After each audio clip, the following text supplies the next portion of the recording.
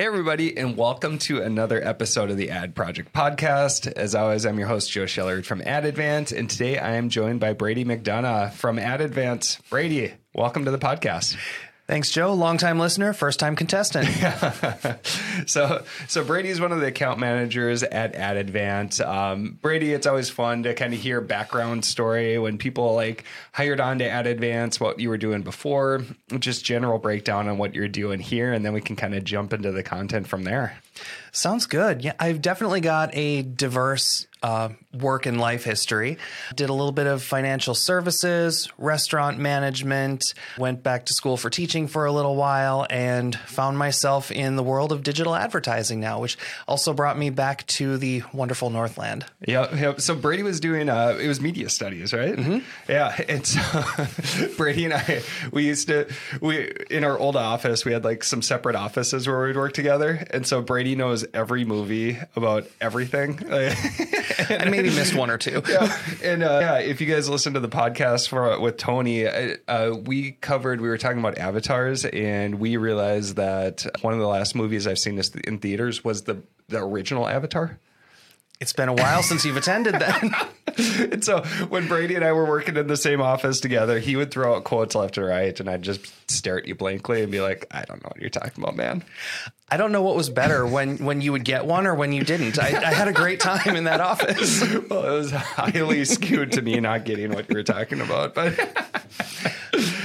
it was fun, and that's what we got to rock out to, was just the fact that we had completely divergent life experiences, so we got to mesh them together in that office. Yeah, it was awesome. Yeah, so today we wanted to get Brady on the podcast. We have a cool case study where we can kind of walk through like starting from the basics and really building our way up, and just kind of walking through like how establishing a solid campaign funnel structure, establishing the basics, getting that bottom of funnel strategy can lead into great long-term results and a lot of good opportunities that come from there. And so, we talk a lot about strategy. Figured it would be fun to like cover some actual case studies where we've seen success from that. So wanted to have Brady on to talk through one of those. So, Brady, for those listening, maybe just kind of give us a general overview on, where this client fell, how they came in, just kind of walk us through the early stages. Absolutely. And one of my favorite types of folks to connect with are those who are in a growth phase. Obviously, we can handle a variety pack of strategic desires and outcomes, but this is a story about someone who was able to partner with colleagues and go from being employees to owner-operators. So these were folks that were in the IT department of a manufacturing company who now are owner-operators of the manufacturing company. And their product is very niche, very high quality, very heavy duty. So we're looking at an opportunity to start from the ground up. We were able to drive such growth for their product and their brand that we're now at a point where we're able to invest in more upper funnel and awareness strategies.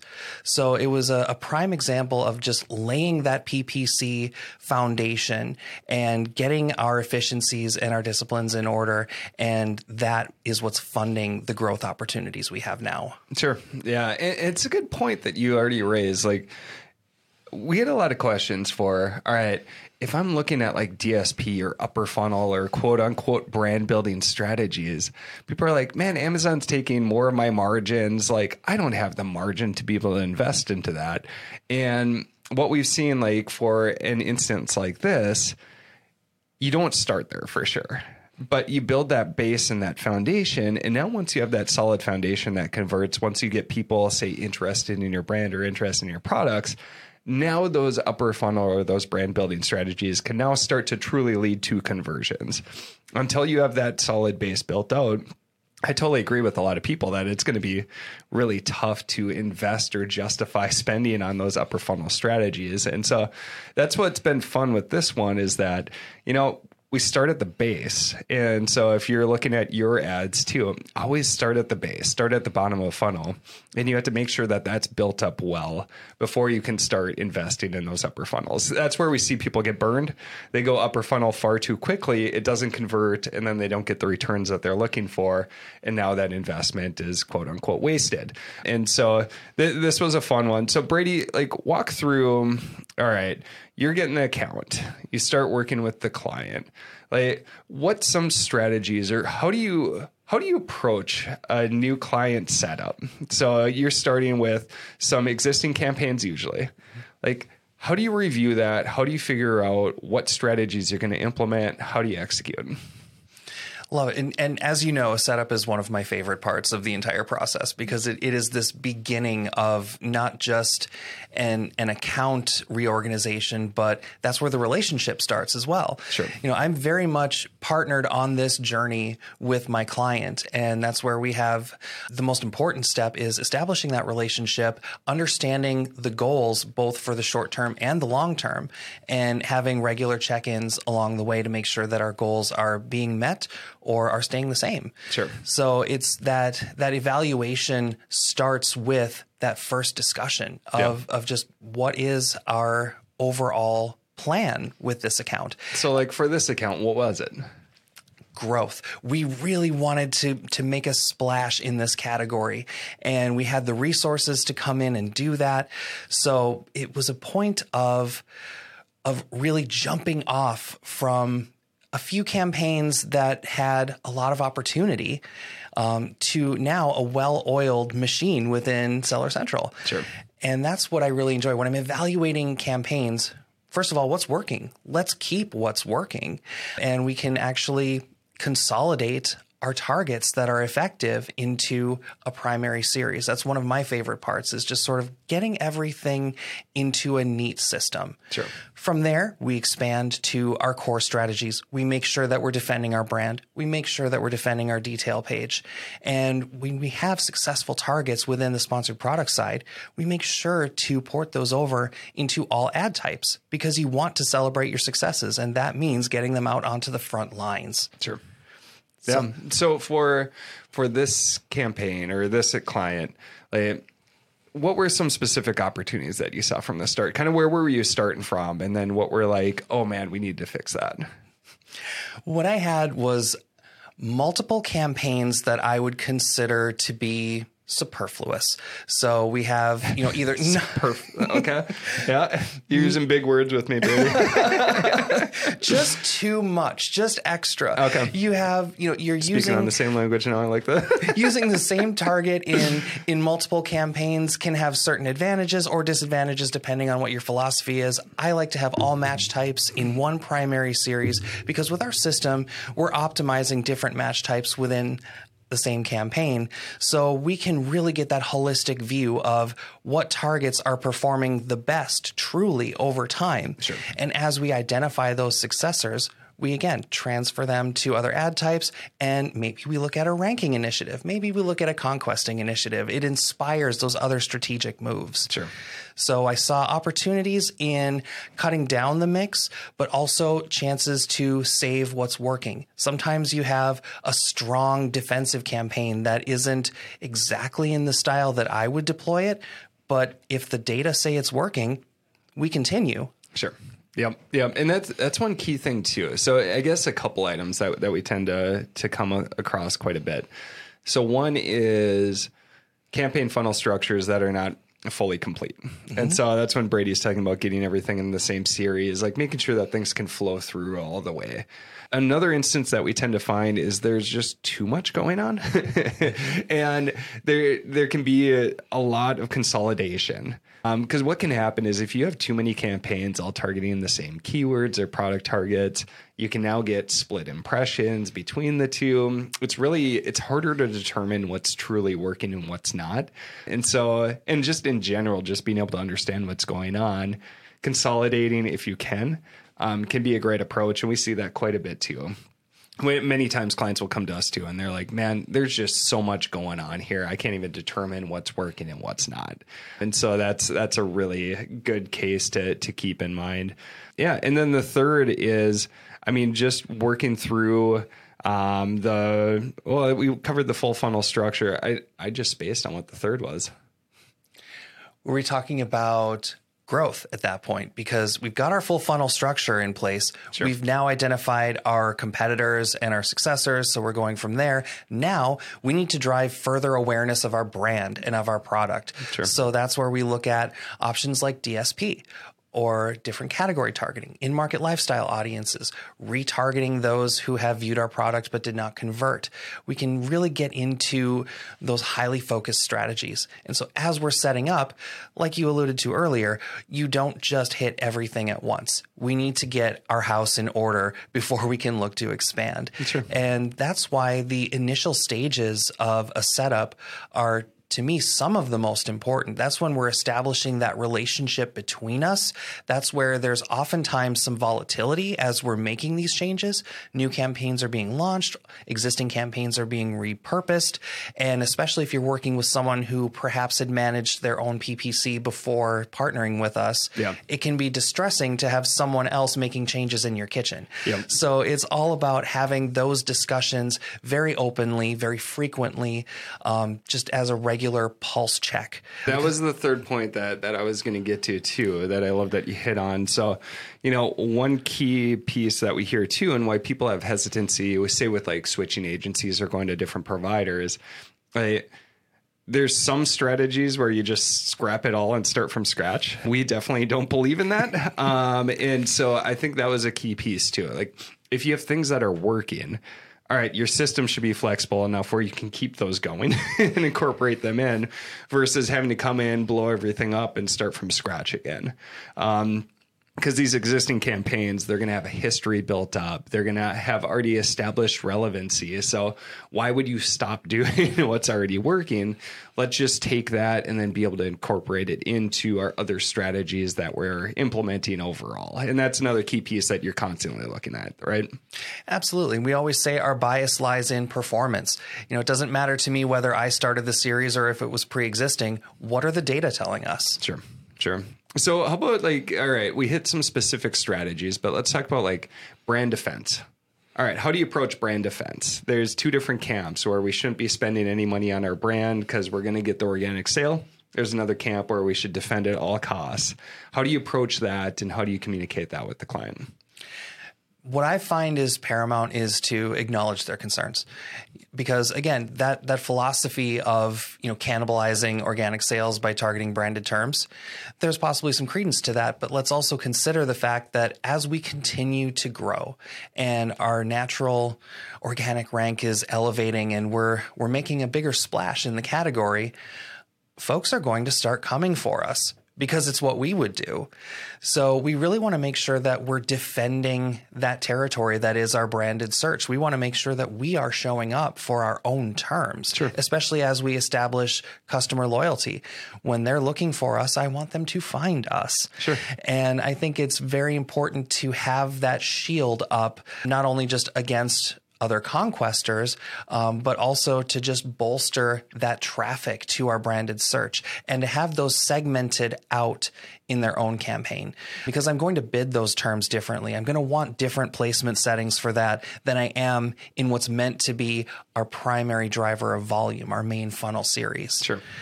So I think brand defense is key. No matter what philosophy you take on it, you at least have this on your mind at some point. So if you're thinking about your branded terms, somebody else probably is too. So let's talk about the opposite side of that. So we're trying to defend our brand from people who are trying to conquest. With the growth strategy, I'm assuming there were some conquesting strategies that you were running to for this client. Indeed. Kind of walk through that.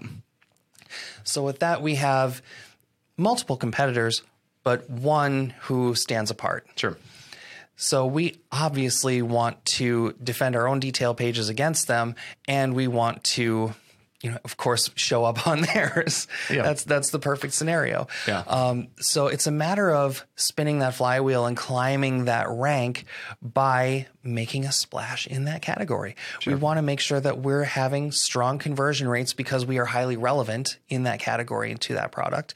And we want to make sure that we're driving sufficient sales velocity to continue climbing.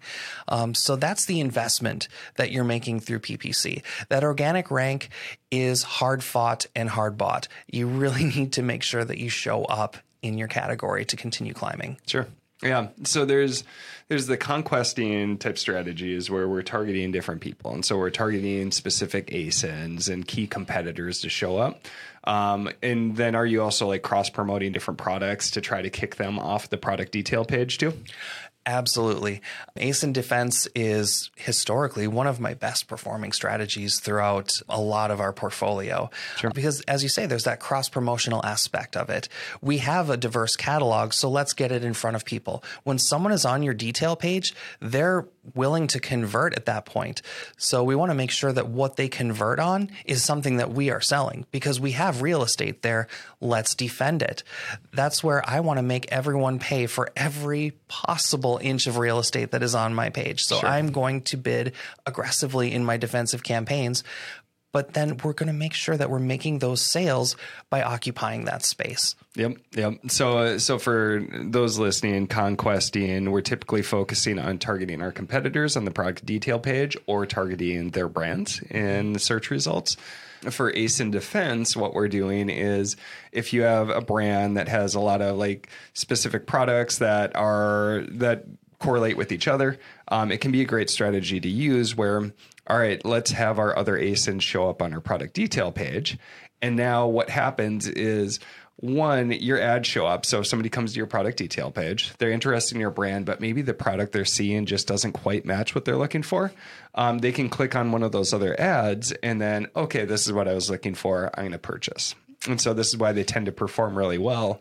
The other key benefit is that now you're eating up real estate that your competitor could get. So now if they are going to click off your product detail page, let's make sure it's going to one of our other products, not our competitor's product, which keeps a lot more of these clicks and views in-house. They tend to perform really well, especially if you have a solid brand that has like solidly correlated products. It can be a great strategy to defend your brand against those conquesting campaigns. Absolutely, because when we show up on our competition's detail page, that's how we enter their radar. Sure. And so it stands to reason that they will return fire, as it were. So sure. We'll have that defensive posture ready to go. Yeah. And so I noticed you've talked about ranking too. So are there any ranking specific strategies that you've implemented for this one? Definitely. We've got a handful of terms that are highly relevant and top performers. And so what we want to do is be very aggressive with those terms. Now, and ranking as a strategy for us is kind of like defense in that it's core to what you're trying to do in a growth space. And you also want that in its own campaign because you're going to bid that a little bit higher than you would in a primary volume driver. My top of search settings are going to be much more aggressive in a ranking campaign than in a primary driver of sales volume. Sure. So I really enjoy being able to port those successful targets over, and you're going to typically have to absorb a higher ACoS than usual in that campaign. But the advantage that we're pursuing here is, again, increasing that organic sales rank. So we're going to have better organic placement. It's spinning that flywheel. Yep. It's spinning the flywheel on what tends to be more aggressively bid terms or more general, the key volume drivers. Mm-hmm. And so in those cases, there's many instances where we're willing to bid more to get those top placements. As we've talked about in previous episodes, like top of search tends to convert at like 2x the time of rest of search or product page. Click-through rate is a lot higher. And so these are all good flags for Amazon that if you show up at the top of the search results, they look at it and say, okay, well, this product's converting really well, and it's converting really well because we've got the top of search placement. That helps organic rankings because now you've got some of these good flags that are showing, hey, this product is highly relevant for this term. I'm going to increase the rank overall. And so, like Brady is saying, there's many cases where the ROAS is lower, the ACoS is higher than our typical account average. But what we're trying to do is make sure we're spinning the flywheel to keep up the sales velocity and and increase the organic ranking. And that's where you can get the majority of your profits is through organic sales.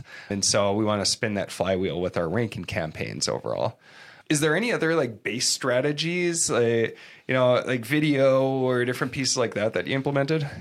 Absolutely. We have video for almost all of our SKUs in this particular account, which is a great advantage for us because it's such a higher converting ad type. Because folks love to engage with video. As you're scrolling, you're more likely to stop and you're going to want more information. You're going to head to that detail page, or maybe you'll be driven to a storefront, depending on how we've structured that particular campaign, in which case you have the full swath of offerings available to you.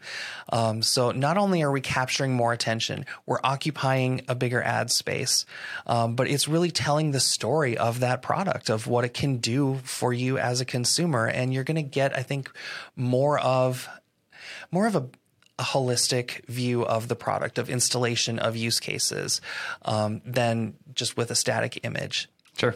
That's awesome. Yeah. And so just to kind of recap for like lower funnel strategies, so we've got our basic campaign funnel structure set up.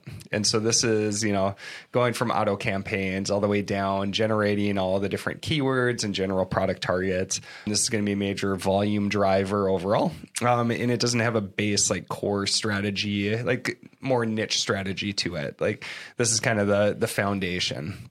Then on top of that, we've got brand defense, defending our own brand. We've got ASIN defense, defending our product detail page. We have conquesting, where now we're trying to target our competitors either in the search terms or on their detail page. We have video as another big driver. We have sponsored display, which incorporates in kind of to the general funnel structure when we're sharing like product targets overall. But then you're getting a little bit further up the funnel, and I guess remarketing or retargeting really isn't up the funnel, but how about like retargeting? And then now starting to get more to like more general upper funnel strategies now that we've got this foundation built. Kind of walk through how you've approached that or opportunities that you're seeing. Absolutely, because we had steadily increased our presence through our primary funnel driver, our conquesting, our defense, and our video. So now what do we want to do? We want to re-engage those shoppers who have been with us before. Maybe they've purchased one product and there's a complementary product that's also going to suit their needs. Sure. Let's make them aware of that. Also, consideration can be longer for higher price point items. So we want to make sure that we're on that shopper's mind. So I use both static and video remarketing with sponsored display. Sure. And that's been a remarkable asset for us because especially coming off of times like Black Friday and Cyber Monday and the holiday season, and now we're starting to pick up again through Q1, those retargeting audiences are healthy. So let's engage with those shoppers. And the advantage there, especially with sponsored display video remarketing, is that perhaps someone engaged with a static ad that we can now reserve a video ad to, and they have a better understanding of the product and a higher likelihood of conversion with that ad type. Sure. That's awesome. And for like DSP, have you considered DSP for this one? Like, is that on the horizon? Are you currently doing it?